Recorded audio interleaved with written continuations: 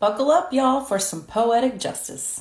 Students in the chemical engineering, biochemistry, and technology departments at the University of Texas at Austin have partnered together to create an enzyme that breaks down plastic waste in days, not decades. Hook 'em. Plastic pollution is a massive problem globally. About 12% of the global waste stream is plastic material, but only 10% of that actually gets recycled. Led by UT Professor Hal Alper, we're talking about the depolymerization of plastics, anywhere from a plastic bottle to the plastic polymers that are in clothing. How ironic is it that this is happening in big oil and gas's own backyard?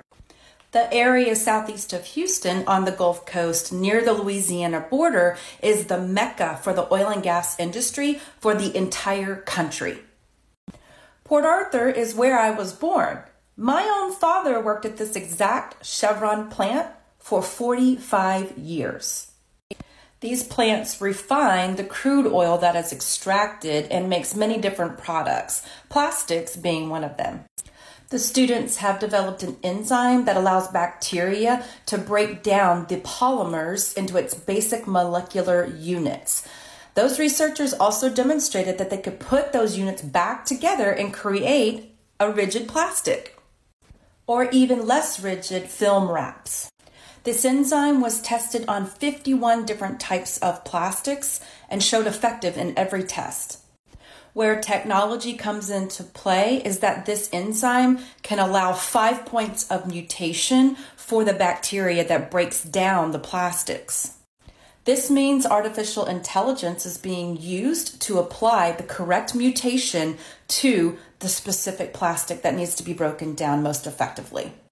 This new enzyme technology can be applied to recycling and remanufacturing processes all across the world. Imagine how many jobs we can create.